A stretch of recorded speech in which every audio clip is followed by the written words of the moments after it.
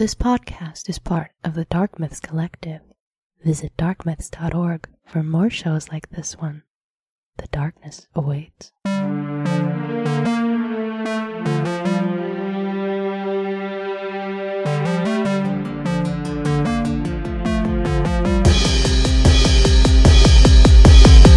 Hello everyone, welcome to another web-slinging episode of Zing This! You've Got Me, Spectacular Zinger. Well, and I'm Aunt Ellie. And we are joined by... I'm with great power comes great responsibility. Ah, nice. I had to really work. My name does not work with anything in this movie. Nice. Well, that is great. I liked it. Much like a high schooler bitten by a radioactive spider, we are cursed with the great power and great responsibility of guesting with Phil Rude again, being on the show to discuss the first in the Sam Raimi trilogy of Spider-Man movies. Thank you guys for having me. That was a long-winded way to do I know, that. wow. I was impressed. It's a long trip. It took a long road, but it got there. It Yay. got there eventually. Yeah. I'm so happy to discuss something else other than Star Wars. I feel it's going to come up. In the Spider-Man discussion? Yes. Oh, okay. Yes, I feel the Star Wars will be our unavoidable thing that will just Trojan horse its way into everything every time we do a movie series. Oh, goodness. It seems to be lurking around every corner of the internet. We released our Last Jedi episode on Brokeback Mountain last week. Yes, it was a very good episode. 90% of the text and internet conversations I've had since then have been back and forth about Star Wars. So, yeah, and they have been it's with kind me. of on the brain. And it's, yeah, that's right. So going back, we are flashing back now to the year, or at least when this came out. We watched it. We all watched it again recently, but just to set the mood for this. This was the first Spider-Man movie to come out in the Sam Raimi trilogy, which released back in 2002. Mm-hmm. So a good 16 years ago-ish. So this was also released after the X-Men movies. This was sort of the first wave of, I guess, comic book movies since like the Batman era stuff in the 90s. And definitely the first wave for Marvel really big since then. So that's kind of, I guess, a brief synopsis of which one we're discussing in case it's confusing, since there are several different Spider-Man movies. Right, and collectives. Yes, now. Yes, now. But with that, we are going to do our top 3 favorite moments or favorite things from this movie. And our guest, Phil, shall go first. Yes, yes. Oh, I get to kick it off. All right. Yeah, kick away. I'm gonna start with my favorite thing in this movie. I don't know if it's my favorite thing, but I just want to start off with a general sweeping overview, and that is any time J.K. Simmons is on screen playing J. Jonah Jameson. Oh my gosh, yes. I think it is perfect casting. I love J.K. Simmons. Whiplash is one of my favorite movies of the last few years. He's a great actor, and to see him just totally chewing it up as J. Jonah Jameson with the cigar and the stupid haircut, and it's just he's brilliant. He's great in this movie. He's so much fun. Next up, I have Peter straight up becoming a murderer when he chases down Uncle Ben's killer. Yes. After the Macho Man Randy Savage wrestling match, the CGI I watched this with Austin before I had to take him to work tonight, and we were just laughing at how, I know we're going to get into this later, how poorly the CGI of that scene has aged. But all that aside, it is a pretty exciting scene if you just kind of take the special effects with a grain of salt, that's what we had at the time. And I think it's a fun scene. I think it's and it's the first time we really see Peter running around New York in his jammies, kind of figuring out his powers and how to use them. I think it's a really fun chase scene. Awesome. That's definitely a good pick. And number 3 is the last fight, the final fight between the Goblin and Spider-Man after he saves Mary Jane in that car full of kids, and they go to whatever that abandoned building is. I'm still not sure, but it's just an abandoned building. Abandoned building number 6 of New York City. But yes. Yeah, I think it's a really solid fight and a solid close to the movie. And you get a couple of pretty genuine character moments in the last moments of that fight. All right. Ellie, do you want to go next, or? I can. All right. Okay. I'm a girl sometimes, and okay. Don't know where this is going. So I have to, actually, the upside down kiss, I'm sorry, I love that. It's super romantic, it's super cute, I just love that whole scene, with the rain, and it was really cool. So I do love that scene. For the record, if I try to do that, it's what the heck are you doing? Get out of my face. If I tried to do that, I would be like, "Oh, my back!" I think I just threw my back out. Well, I mean, yeah, if you want to dress up in a skin-tight Spidey suit and hang upside down off a building, we could probably try to give it a whirl. All right. Okay. In other news, local wannabe internet celebrity broken neck after attempting to upside-down kiss. Oh. Ellie. A Valentine's gesture gone horribly wrong today. Oh, that's sad. Okay. Number 2 is just William Dafoe. I can definitely see that one. I love him. The duality of his personalities that he's fighting and his facial experiences. I mean, his facial expressions, like, he really did look like a completely different person when he would go back and forth between, the two characters. The Goblin and Osborn. Yeah, I mean, I thought it was amazing. He did crazy really well. So I just loved everything about him in this movie. And then my third would probably be just Peter experiencing just his newfound powers. I love the scene in the bedroom where you see the web everywhere. Yeah. It was just really cute, and how excited he got when he first, figured out that he could, fling the web stuff out of his wrists, and it's just his demeanor about just exploring and being so excited about all his new powers and everything. So I thought that was really cool. All right, I will go with my top 3, but I would like to add an auto 2 that will be on every one of these. Ellie has said I am not allowed to do it, but I will. You're not allowed. I will allow our guest power, if he sees it fit, to allow me to have these on at least this episode as an honorable 2 that I cannot put on because they will be on every movie. Bruce Campbell being in the movie, and the fact it's a Sam Raimi movie. Yeah, I'll allow that. I mean, it's Bruce Campbell, and I mean, you don't. I would put them together because Sam Raimi equals Bruce Campbell somewhere in there. It's sort of a given. It's like peanut butter and jelly, but yeah.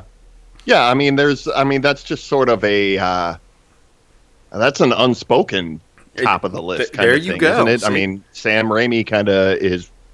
We'll get into that. Yeah, I was about to say, I got stuff for that. I just wanted to see if I could tag those as this goes unsaid in all the movies, that these do technically top, I'd say everyone's list. Even if you don't say it yourself, deep down, these 2 things do top your list. No. Okay, fine. Be a spoiled sport. No. I mean, I love Bruce Campbell. He's awesome. But no, it's definitely not the top of my list, or I'm sure not everybody's list. All right, so I will do these in no particular order. The J. Jonah Jameson scenes were also one of my favorite things because just, once again, he was what chewing. What did you say? J. Jonah Jameson There scenes. we go. Okay, you said it really fast, and it didn't sound like that. Yeah. I will agree with Phil. He was chewing every piece of scenery he was around. just to death. Absolutely. The Green Goblin, honestly, as cheesy as the exosuit or his costume or outfit was, I kind of dig it, because they obviously, with the way they did X-Men, very little bit before this, they could have gone way different direction with this, and I kind of like that it looked like a comic book. Well, I mean, cheesy, William Dafoe wanted it that way because he wanted it more streamlined and athletic, because he did 90% of his own stunts. Really? Yes. I did not know that. That was one of the reasons why it wasn't as huge and bulky. He wanted it more athletic looking because of that. And the mask design came from, I didn't know if you knew this one. I was setting you up, Ellie.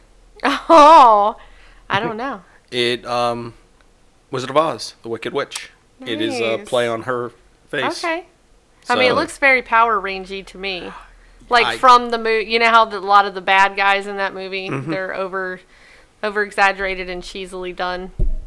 Now, my final one is one that it's kind of, for the time, I was very impressed with it. Like, watching it now and knowing what is to come, and that there are improvements made, I actually do enjoy the spider suit. Oh, the one when he's a wrestler? No, the one after that. the one that he primarily uses, because I feel like, once again, with the leather-clad X-Men being not a distant thing from this, they could have gone very horrible directions with this and did not. So I am thankful that they stuck very closely to being comic book weird and accurate. So those were my top 3, with 2 honorable auto top 2. So, yeah. So I guess the only one I had there, when else didn't, was the Spider-Man suit, too, because Phil had, of course, the J. Jonah Jameson, and you had the Green Goblin stuff. Well, I said William Dafoe in general. It was kind of everything. It was kind of everything mixed in with that for me. Don't tell me what I know. All right, fair enough. I feel like I'm the guest at the most awkward dinner party ever. Welcome to Zing This. Well, I could have said, "Don't tell me what I know, Travis." What is that from? Really? What? I am completely out of the loop on this one. Zootopia.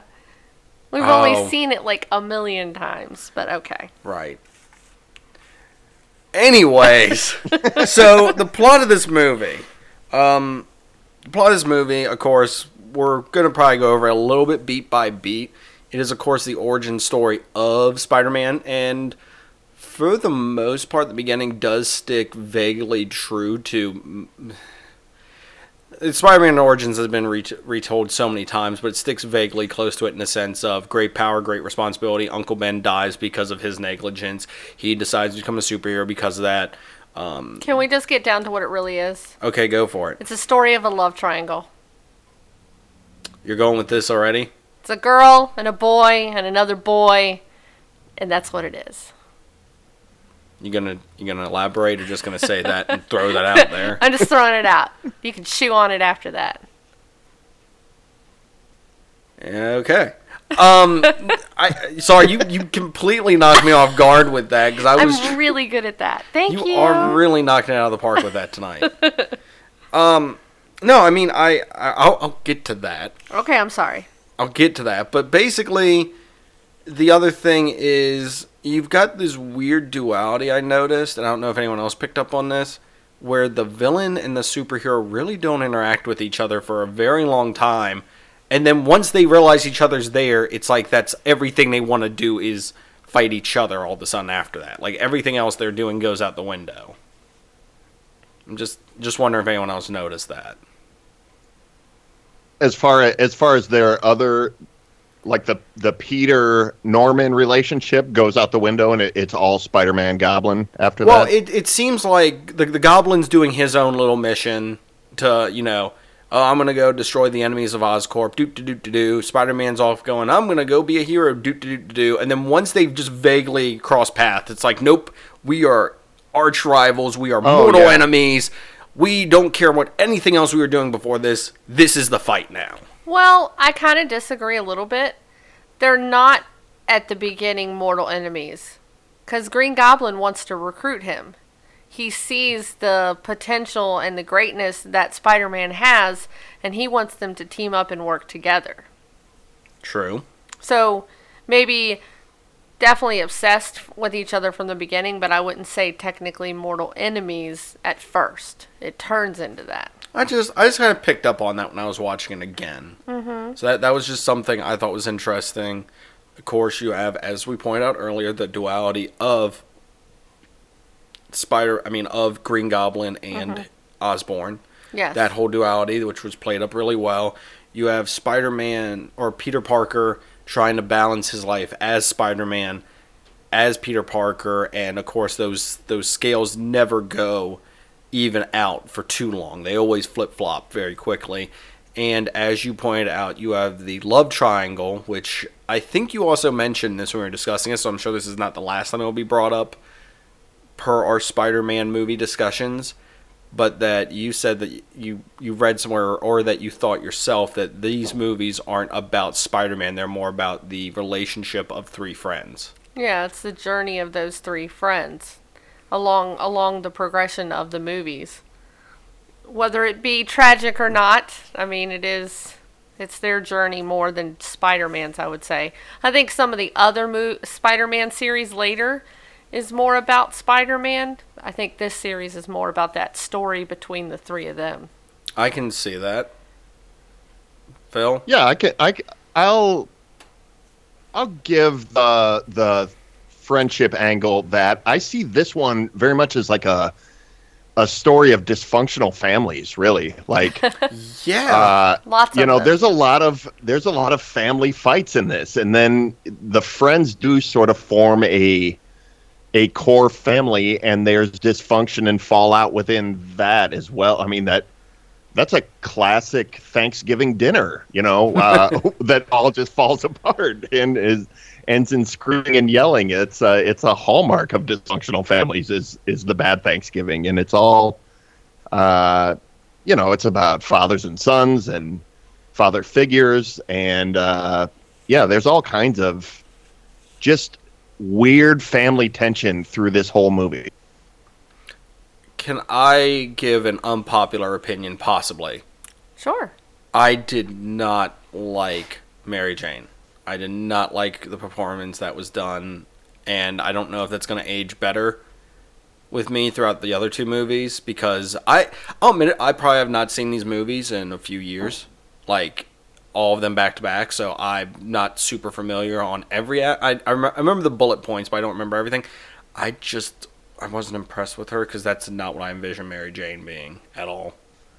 I envision her as being a much more independent character and much more outgoing and within herself, and not having to, like, very overly confident, if anything. And I just did not see her being that in this movie, at least. I don't know if I don't think you're wrong with that at all. Yes. Mary Jane's a party girl in the comics, and I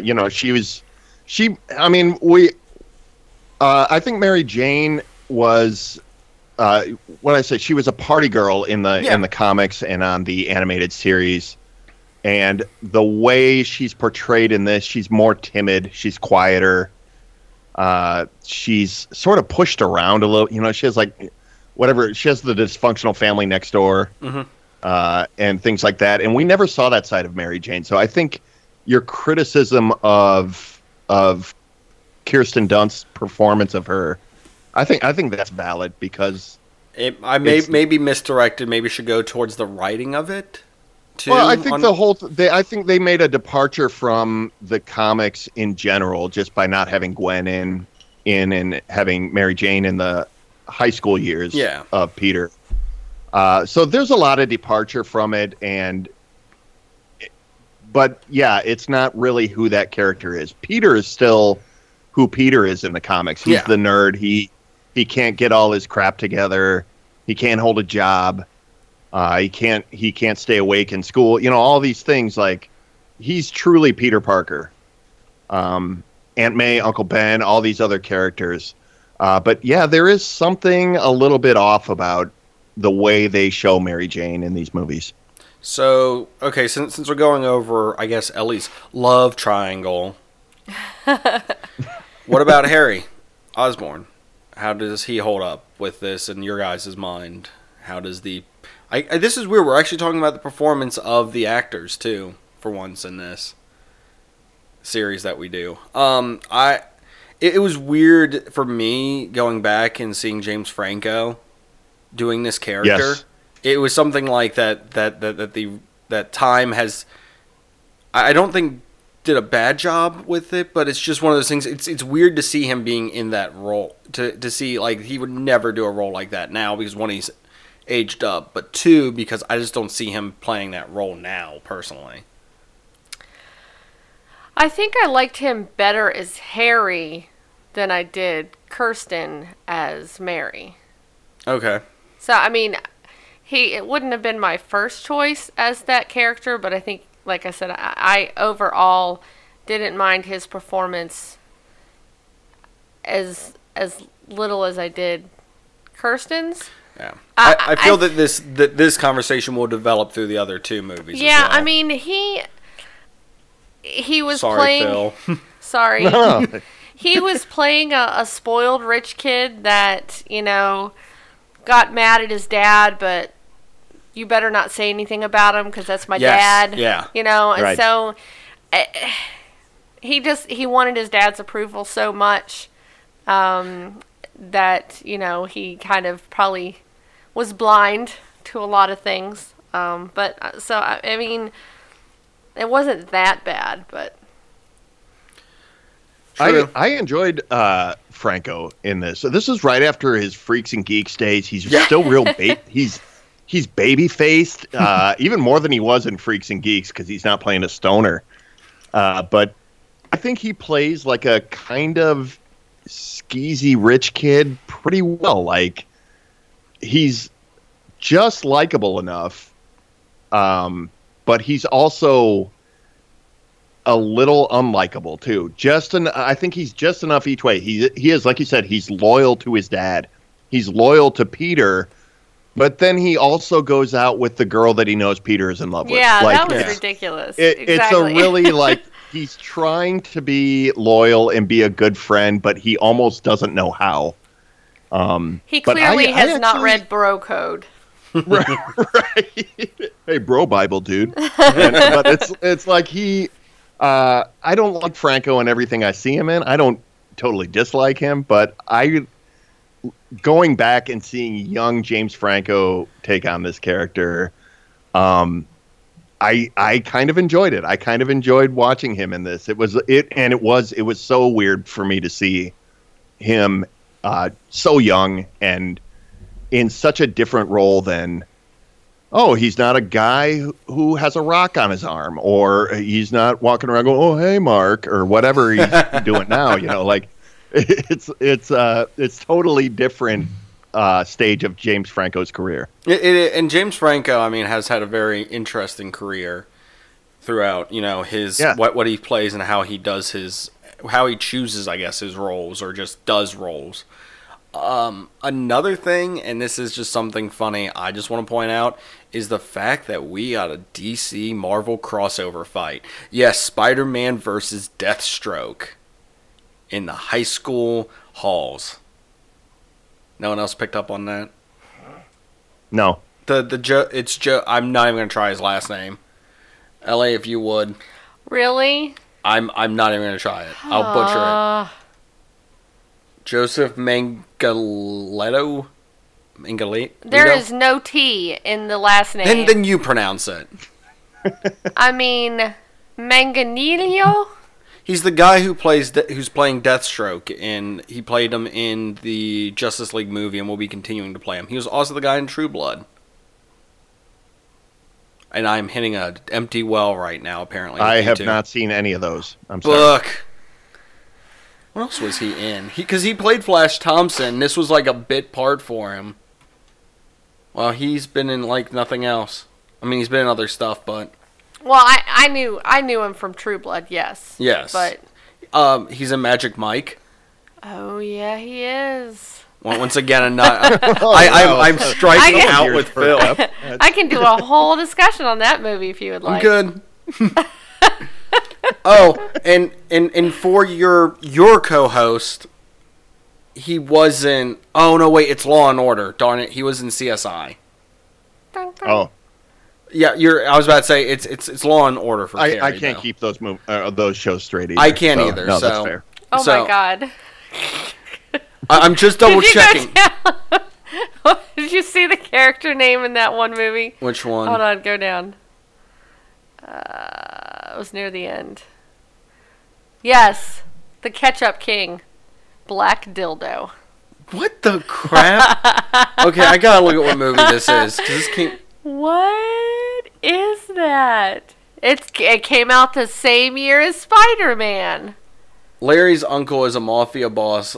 Larry lies to try to escape the mafia by becoming a writer. He writes a stage play, The Ketchup King, and breaking out of the mafia. Okay, I just Is read that black and white too? I guess. So if you want to find a movie to watch, apparently find The Ketchup King. Where he plays the Black Dildo. That sounds like the Spider-Man villain that never got made into a movie. Is fighting in this one, the Black Dildo. That was the Spider-Man villain that Stan Lee came up with, and someone went, Stan, how about you go over there for a little bit? Oh, Stan, well, take your pills, Stan. And I have a little bit about when Stan Lee created please Spider-Man. get us off of this topic. Please change topics for us. So, Get us to something less controversial, like Stan Lee versus Steve Ditko, because that fight hasn't been going on for 50 years. well, I'm really sorry. That just really caught my eye. I was like, what? So anyway, talking about Stan Lee creating things, I thought it was really interesting how Spider-Man, the character, was created. Okay. He had just finished a lot of success with the Fantastic Four, having them, he created them, and people seemed to receive them very well. Mm-hmm. And so he's like, well, who am I going to create next? What's the next big, cool superhero? And he was apparently like in his office house somewhere, and he saw a fly crawling up the wall. And he's like, oh, cool. Well, how about Stick to Wall Man? He's like, no, that's not going to work. That name's not going to do too well. So he went to Insect Man, Fly Man, Mosquito Man. So he went through several different names until he finally came up with Spider-Man. So that's kind of how Spider-Man first got created. And I thought that was really cool. Or the Human Spider. Okay. As said in the wrestling ring. Yes. So, speaking of Spider-Man, speaking of his creation, this movie took some liberties with his powers. Yes. What did you guys think of the organic webbing? By comparison to basically everything else, he has the cartridges, and for the most part, I know I will be corrected on this, in the comics he normally has cartridge webbing instead of the organic ones. So what did you guys think of the choice of going with the organic, and how they sort of also kind of explained his powers too? Because in the museum? Yes, in the museum, I think they did a great job while they were on the tour. If you were paying attention to what the actual lecturer was saying, she was explaining, oh, this spider does this, this and spider does this. And that was a good catch, because I didn't really pay attention to that until you pointed it out. They were on the exposition tour. Yeah, and it did a great job because they were doing other stuff. Yeah. But if you were paying attention, you're like, oh, they're doing a very good job of explaining every last bit of where these powers come from. But the webbing, organic or cartridge, you guys? Since we have now 3 different series of movies to compare, 2 of them being cartridge-based, 1 of them being organic. I mean, I think it worked. All right. I don't know. I never thought it. I mean, I never put much thought behind it. What are your thoughts since you brought it up? I like it for this movie. Uh-huh. I think it would have taken too much time out of the movie to explain him creating the webbing and doing all that. Plus, I think it worked for how his character learned to become Spider-Man. It kind of went naturally with it, that trial by error. He just kind of... Yeah, it was one of those things instead of... I mean, it showed that he obviously is a smart individual who can build stuff and create. Right. Because that was the other thing was Peter Parker in the comics and in the other movies was able to design that stuff himself. But I like in here how it kind of because they're trying to get through this story pretty quick, so I felt like that would have added probably 20 to 30 minutes almost to the movie for trial and error with him, creating the webbing, or him, trying to figure out what do I need to do. Like, I felt it eliminated a part of the origins, but something that I didn't mind it. I thought it worked for these movies. Yeah. I'm a cartridge guy myself. Yeah, I know, it's controversial. I liked the element that he made it. I liked that it happens sometimes when he's fighting and he runs out. That is the one thing I do at the miss. Worst time. And as for time in this movie, they had about 20 minutes of Aunt May in the hospital they could have cut out and dropped in a how to make web tutorial. But that's just where that's my opinion. That's where this movie hits the wall for me. Just over that scene, it's, oh no, Aunt May's in the hospital. Better find out how to make webbing. Yeah, he's in the room, like, in the lab coat, kind of mixing stuff up. I hope she's gonna be okay, as he's like got a flask with like bubbling liquid. I'm a scientist. Remember, guys, I know science. Yeah, it's I don't know. It works in this movie. It does. I don't hate that it's organic. One of my favorite things about it is that it opens up jokes like, well, if it was really spider powered, he would fart that webbing. It would come out of his ass or something like that. If we really want to explain it as being like spider powers, but no, I think it works. But given the option of the two, I always like, the old school. He had those weird shooters on his wrists and the trigger on his palm, and I don't know. It's just part of the look and part of the lore I grew up with. So I'm a little nostalgic for that, probably. Fair enough. So since we mentioned Aunt May, do you want to tackle this issue now? Since I know you've been chomping at the bit for this. We've been talking about a lot of chomping and chewing today. Apparently. God. I wanted to go back to the spider in the lab. Oh, okay. So you're saving the Aunt May thing for later. I love the way you always think you know what I'm talking about or thinking. It's amazing. And I'm normally right. I don't know. We'll find out. Okay, I'm allowed to go up higher voice. You are not. So I thought what was really interesting is the spider that you see crawling and has the cool blue and red design. They actually painted that on the spider. So I thought that was really cool. I'm not going to try to say the name of the spider because a lot of people think it's a black widow, but it's not. It's oh gosh, I'm going to say this.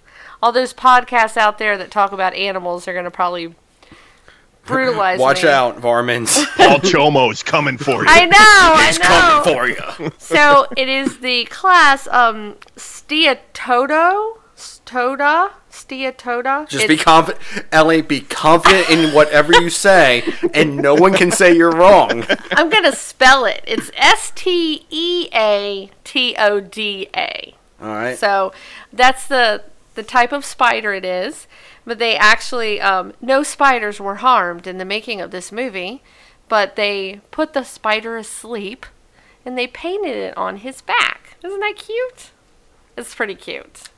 So it's like waking up with a tattoo. The spider woke up with a wicked hangover. It's like, oh my God, what happened last night? But I'm pretty sure all the other spiders would be pretty jealous of him. I can definitely agree with that. I'm just saying, he'd be like, I'm the spider that was in the Spider-Man movie. Fair enough. Thank you. Spider. The spider. So since you are not going to talk about the Aunt May thing yet. Oh my gosh. I'm going to jump in because I know this is something Phil probably wants to discuss. The Sam Raimi-ness of how Sam Raimi movie is. Wow. I don't know how I didn't know this before. Talk about Uncle Ben's car? I'll get to that. Okay. This movie, and like I said, it's been a while since I've watched it, and maybe I've watched more Sam Raimi, more Evil Dead over again, stuff like that since then. I'm sorry. And trust me, the Evil Dead will come up probably in every episode of this, so strap in, people. It will be brought up. I'm also sorry. So, I just felt like this movie was almost like it was more of a Sam Raimi movie than it was a comic book movie at certain points, because he had his very cliche stuff he normally does in movies in here. Just the way shots were done, the fact Agreed. that Oldsmobile makes an appearance, the fact that Bruce Campbell makes his first of 3 appearances in this. I just really enjoyed it because it's kind of hitting the nostalgia for me of the just how the look of the movie, how the feel of the movie. It felt very much like a comic book movie, but also very much like a Sam Raimi movie, and I really yeah. It was a nice mixture of the two, in my opinion. Did you know that one of the reasons why Sam Raimi was a good pick to do a comic book movie? Because he had done one before, sort of. Well, he has a comic book collection of over 25,000 comics. When I'm sure that has grown probably since the statistic that's what was I'm saying. put down. Since the movie was around, he had that many. So that's a lot. Yeah. So once again, maybe getting true comic book fans to do comic book movies might be a good idea. Yeah. Something that I think has aged well with the comic book series. But speaking of aging, I guess we can bring this up now. This movie came out well before the Marvel Cinematic Universe, well before the DC fiasco that we got into, well before even the previous DC stuff with the Batman trilogy, and before before Fox decided to do 2 wrong turns with Fantastic Four and just not ignoring all continuity with the X-Men movies after a certain point. You know, I love Fantastic Four comics. It's really, really sad for me. Conversation for a different day. I know. But I really do love those Ultimate Fantastic Four. Love that series. Conversation for another day. So, in your guys' opinion, with our hindsight of 16 years of hard comic book movie watching and enjoyment, does this movie hold up as a comic book movie and as something to where if it was done today, barring the CGI and the stuff like that, would this hold up if it was put out today, in your opinions? Hold up for who? I guess for comic book fans. For the people who be going out. No. I don't think. I think tonally this is way off of where they are now. And I don't think this would fit in with the current MCU.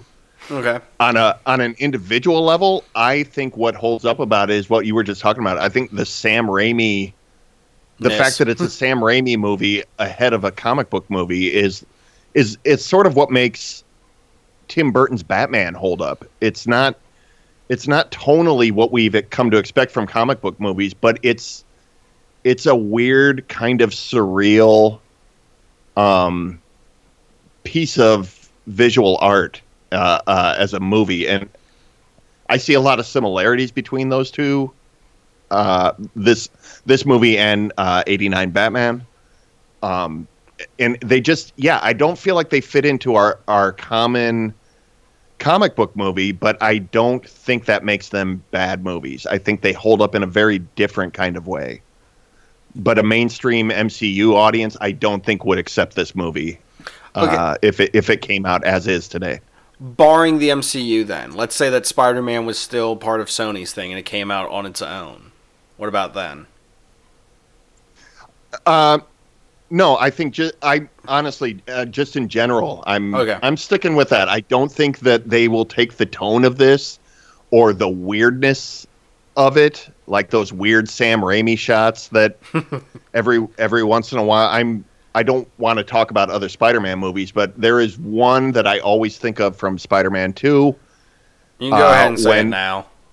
When they're trying to take the arms off of Dr. Octopus when he right after the accident happens. Yeah. And there's a split screen that shows what the cameras on all the arms are seeing.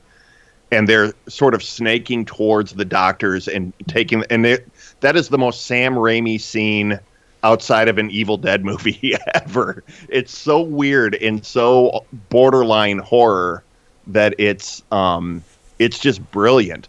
But I don't think that that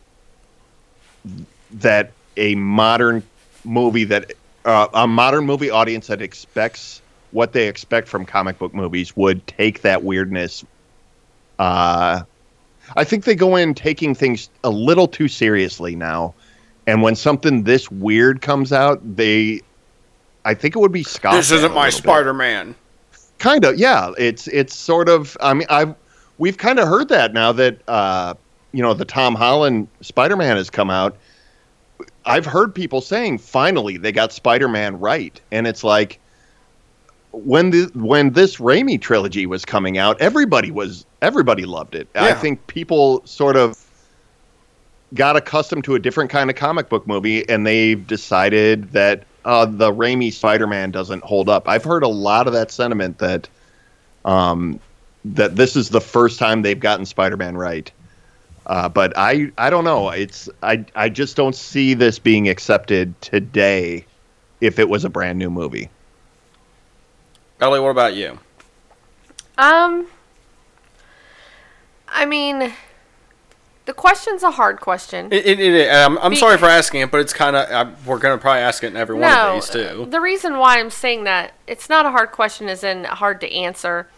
It's a hard question as in it's not really relevant. I mean, that's like saying any movie that was made 15, 20 years ago, would it hold up today?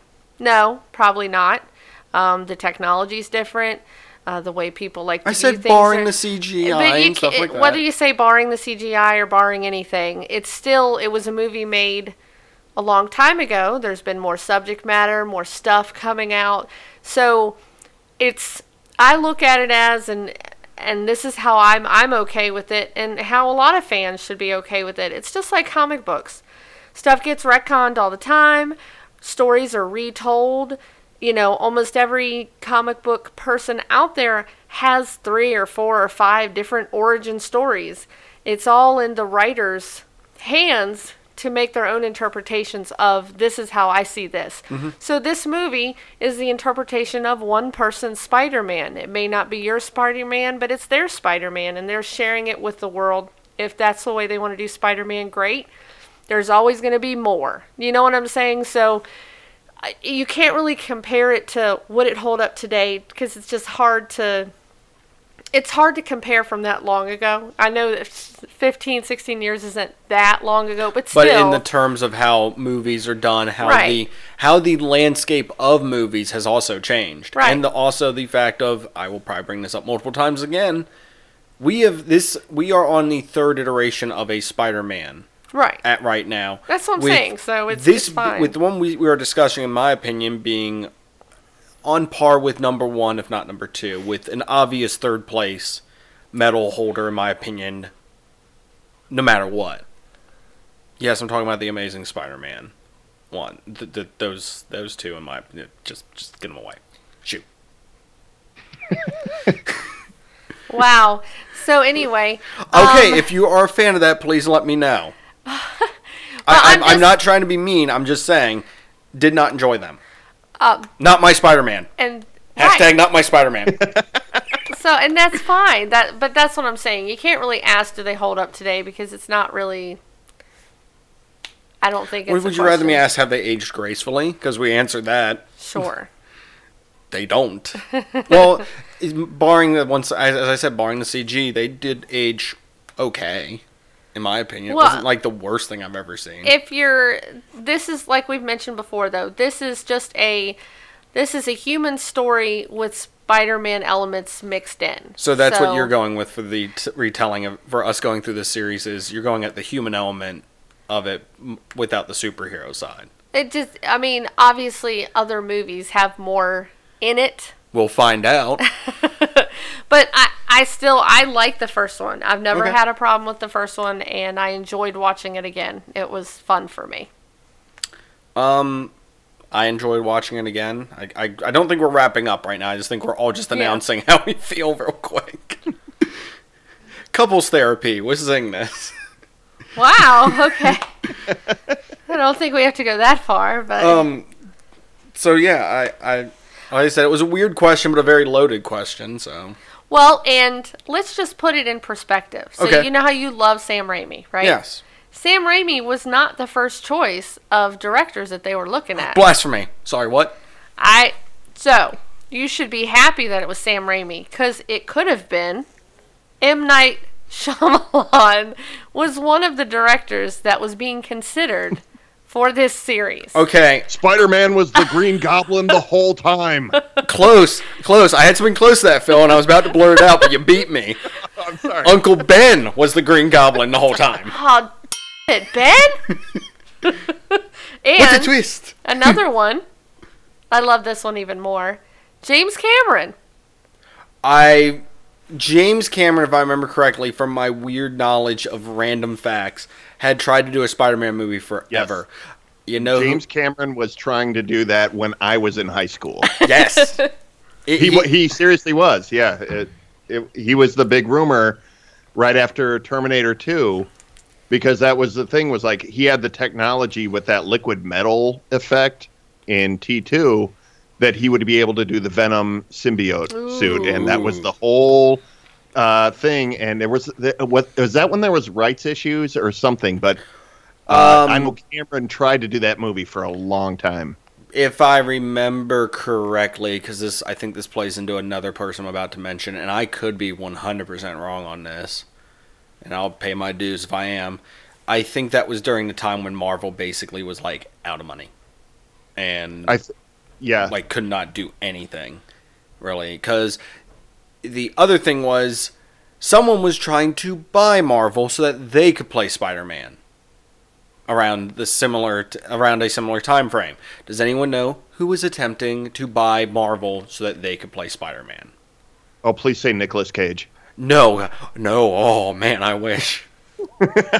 It's someone who had the money to do it. Nicolas Cage was somebody that was up for the role of Harry. Really? I mean, Norman. Oh. Sorry, not Harry. Sorry. I got really excited. I Like, know. how? How would they have done that? I've heard a lot about you, Peter. Oh, God, I would love that. No, it would have been a great scene with these high school kids that look like they're in their 30s, Yes. and this other high school kid that looks like he's in his 40s. Yes. What's great. up, fellow students? So no guesses. I'll No. give you a hint. Music. Somebody who is in music. Someone who... Wow, that was such a great hint, singer. Pop music. Was it the Bono? The king of pop. Michael Jackson, I Yes. knew Michael that. Jackson Yes. was going to play Spider-Man? Michael Jackson wanted to buy Marvel so that he could play Spider-Man. Yes, I have heard that. Yeah. Wow. That's a thing. So... Yeah, that's... Why does Spider-Man only have one glove? I don't know what's going on here. Why is he dance fighting? Well, I mean, that would have been cool. There was a dance scene in the third one. We'll get to that. Oh, man. I know that you have a few other fun facts. Yes. Ones I wanted to point out real quick is we did mention Eddie. Eddie was name dropped as a photographer for the Daily Bugle. So that was a reference. See, I like that there To is... Eddie Brock? Yes, I like that there was a few references to other elements of the Spider-Man universe. But one you're about to point out would have been a very interesting with the hindsight we now have of there was a possible crossover that could have happened. Oh, are you talking about how Wolverine was supposed to do a cameo? Yes. Yes. So, Really? would you want to tell that story real quick? Go ahead, you can, because I have a few other things. All right. Apparently, I think Hugh Jackman was actually on set a few times, Yes. but they could not get the costume in. Right, the in costume was never available. They never got him on set with the costume at the same Yeah. time, so they just scrapped it. That would have been cool, though. But I'm sorry, Mr. Jackman. We've lost your sideburns. We had them shipped over. We don't know where they are. so, if that would have happened, that would have technically, in the giant nerd culture crossover continuity stuff, been a very interesting crossover to have, because that would have technically...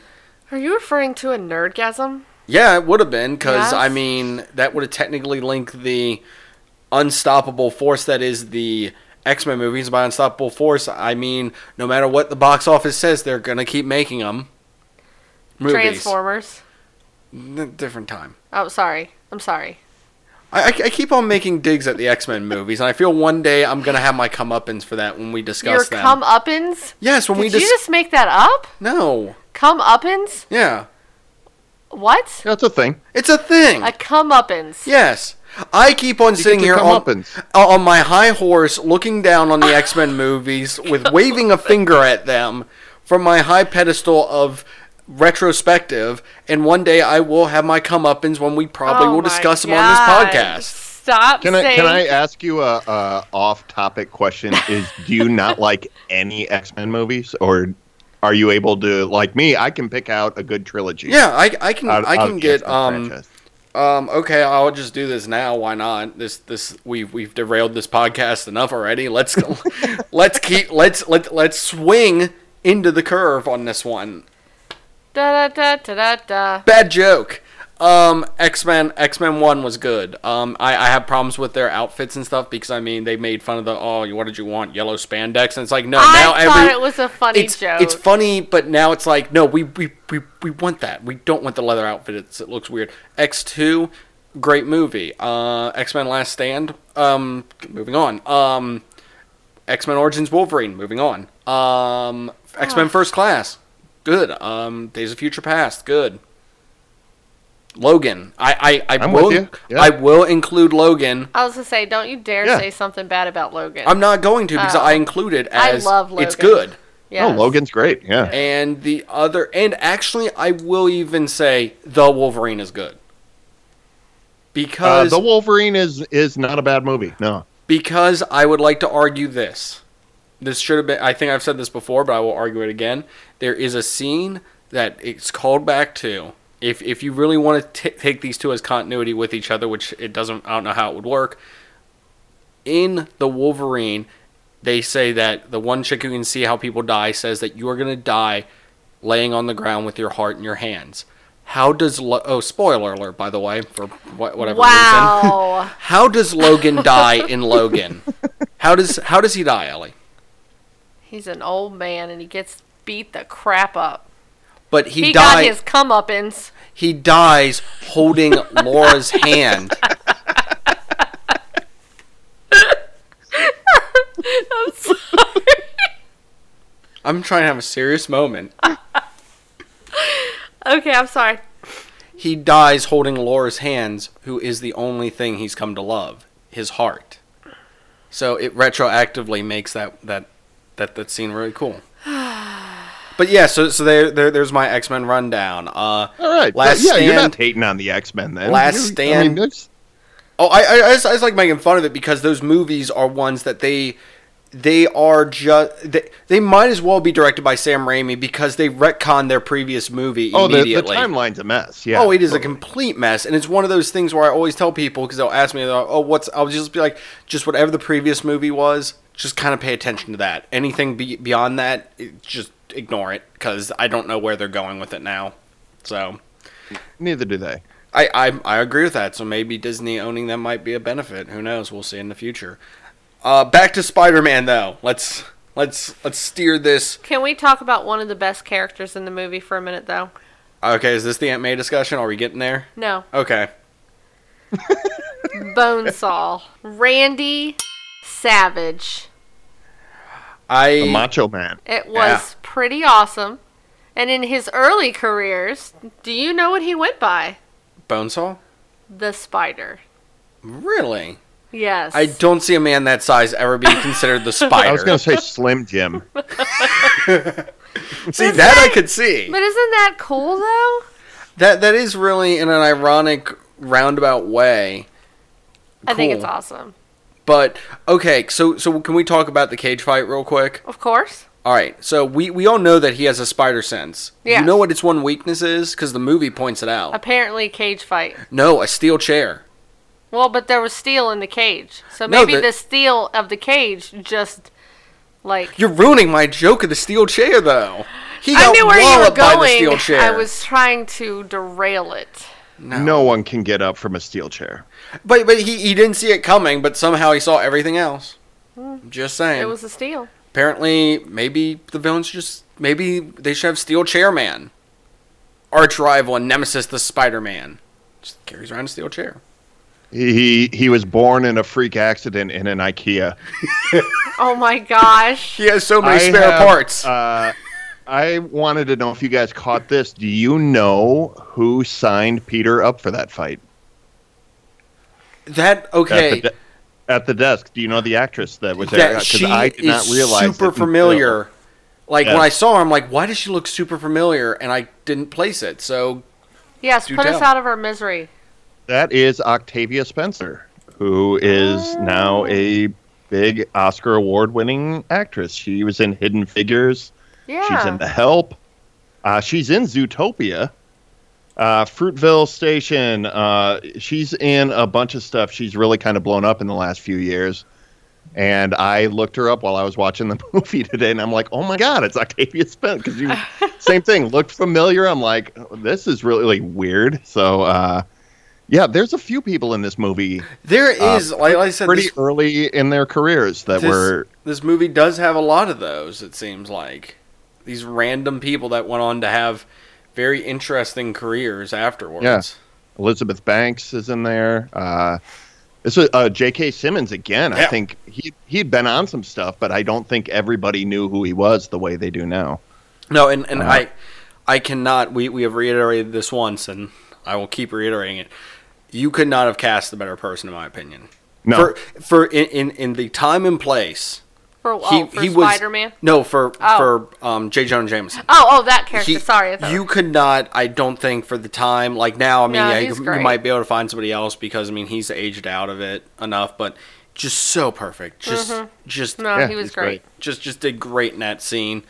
Tobey Maguire as Spider-Man, I know we kind of really haven't discussed it. I didn't mind him. I liked him as Peter Parker and Spider-Man. Also, this is something that I feel is lost to an extent on some movies now. Inner dialogue. That's something that because Spider-Man is very well known in the comics for having a lot of thought bubbles. Oh, yes. Read Ultimate Spider-Man. Yeah. So that's another thing that I thought was great, that they actually kind of had inner monologue from him at times. I thought it was very true to where he came from. So I text boxes and all that. Yep. So I definitely enjoyed that going into it.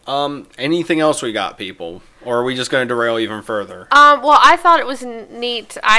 Until I saw this and looked it up, I never realized it, but it's the first Marvel movie that has the flipping pages. Oh. It was the first one to introduce that famous. Everybody knows it now. Yeah. Yeah. I thought that was really cool. Interesting. So are you going to do your Aunt May thing? I don't even know what you're talking about. All right, fine. I think the Aunt May from Homecoming's better Aunt May. You were lying through your teeth. I know. I'm just trying to trigger Exactly. You're a liar. How dare you? Well, we've discussed this when we talked about Homecoming. But maybe someone hasn't listened to that. So maybe they want to hear it now and here, and maybe Phil has something to say about it. I don't know. I just want to trigger you. I apologize for anybody that likes that Aunt May better. I have nothing against that actress, Marissa Tomei. She was on an episode of Seinfeld. She's great. She's beautiful. Like, I have nothing wrong with her. That's not Aunt May. I don't care what anybody says. And that woman is stupid if she couldn't figure out that he was Spider-Man. I'm just saying. Oh, were you talking about the Marissa Tomei Aunt May? Okay. Yes. See, well, she did in the end by walking in. Oh my gosh! Don't even get me started. I'm sorry. I hated her as Aunt May. I can't. I just can't. I can't. I will say that she's not Aunt May in the same way that Kirsten Dunst is not Mary Jane Watson. And I'll agree with you. Aunt May is a little old, weak lady, and that's who she's supposed to be. She's not supposed to be a vibrant, middle-aged, hot woman. Right. It's really, it's not... Who has the joke of, oh, she's hot. Oh my God, that was so annoying in that movie. That was the most annoying. Like, I wanted to just... I'm sorry, I liked Homecoming. But every time they had a scene with him and Aunt May in the restaurant, why is he giving me free stuff? I have no idea. Blah, blah, blah. And why is Tony Stark trying to become my new uncle? I'm like, well, that's cool. I mean, that's Tony. Like, I get it from Tony. But I'm like, they had to, like, just dig it down your throat every time you turn around. Yes, we get it. Everybody thinks she's hot. Like, which makes it so much more not sense that it is his aunt. It's just weird. I don't like it. I hated it. All right. Hated it. From a 1 to 5, it was an 8. Hated it.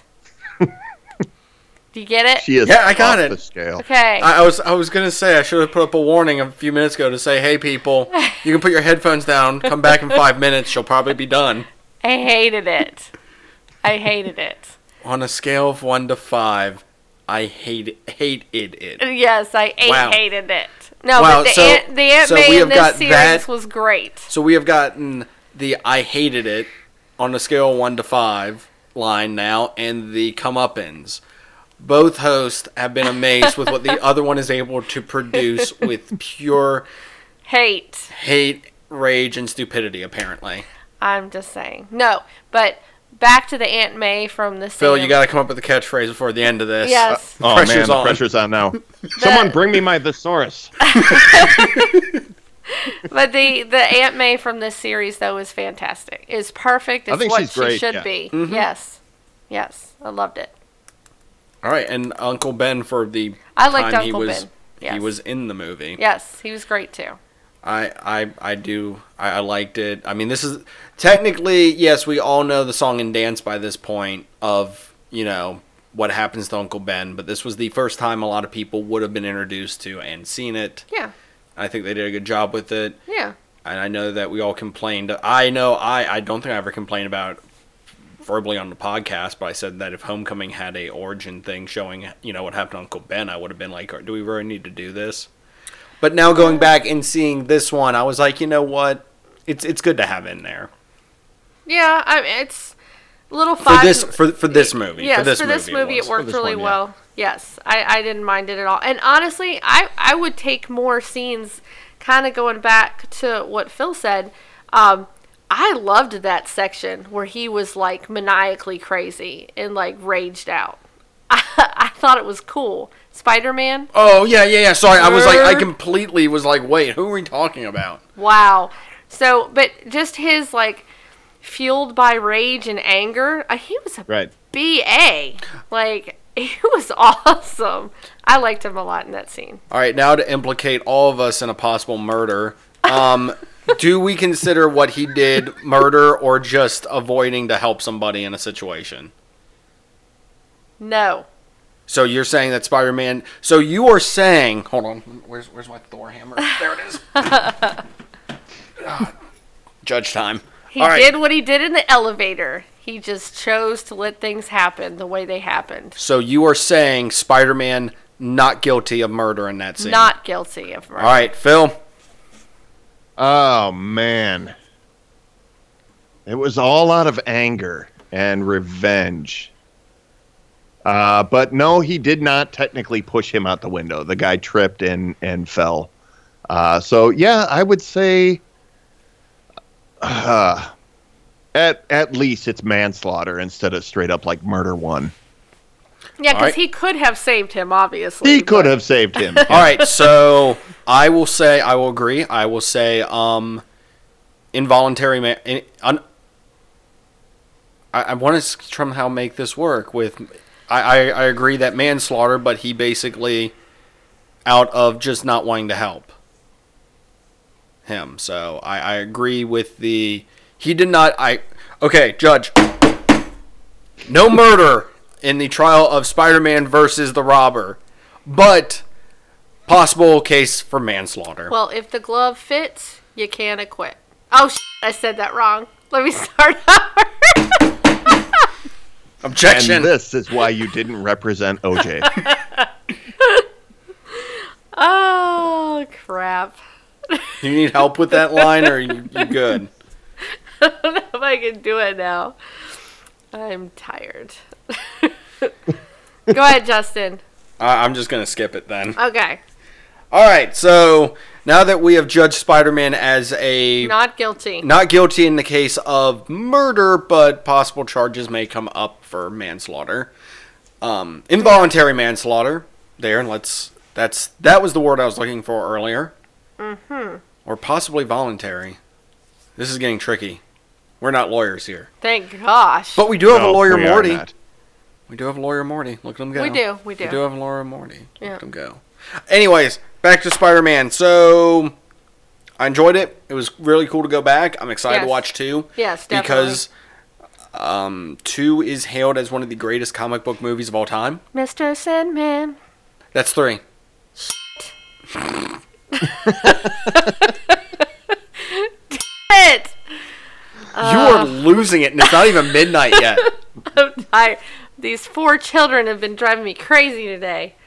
I love cold and flu season when yes. NyQuil is floating around the house. Everybody's a little bit loopy. It's really fun to talk to people at this time of year. It is definitely that. So, with that, Phil, it was great to have you on. I'm sure, like I said, much like a radioactive spider biting a high school kid, I'm sure you will come up again on the Zing This podcast. But until then, where are some of the best places for people to find you on the internet? Best places to find me, philrude.com is my art blog, and you can also get all my social media links from there. I am a co-host on Brokebot Mountain with David Luzader. We talk about science fiction movies and Westworld on HBO whenever it comes back around. And so never. Or never. Yeah, we don't know. It keeps getting pushed back. Now there's wildfires out there a couple weeks ago, pushing it back further. Until then, we are covering Star Wars movies and Blade Runner and everything else that we can pull in, and we got to get you guys back on there too. Oh, we would definitely appreciate that, and thank you very much for being on here. Absolutely, anytime. You can, of course, find us. We are part of the Dark Myths Podcast Collective, and you can find more stuff from Dark Myths at darkmyths.org. You can also find me discussing Star Wars stuff every week on the Knights of Vader podcast. And if you want to find us, you can, of course, go to Podbean, Stitcher, Tuned In, Google Play, and if you're on Apple Podcasts, what do, Ellie? Give us a 5-star review. If you want to join our Facebook group, it is Zing This. If you want to tweet at us, at Zing This, tweet. If you want to find us on Instagram, it is Zing This Podcast. If you want to find us playing games, it's twitch.tv/ZingThis. If you want to contribute to the podcast, it is www.patreon.com/Zing This. If you want to email us directly, it is zingthis@gmail.com. And if you want to buy some stuff with our logo on it, including some new logos going up very shortly, they'll probably be up by the time this is out. You would go to tpublic.com/zingthis. Our sound guy is Aaron. Our logo is done by Chris Zinger with modifications from Toby from the Secret Transmission podcast. Yes, sir. And finally, DJ Golden Boy. 89. Play us out. Once again, I want to just thank Phil for being on. Thank you so much, sir. Thank you.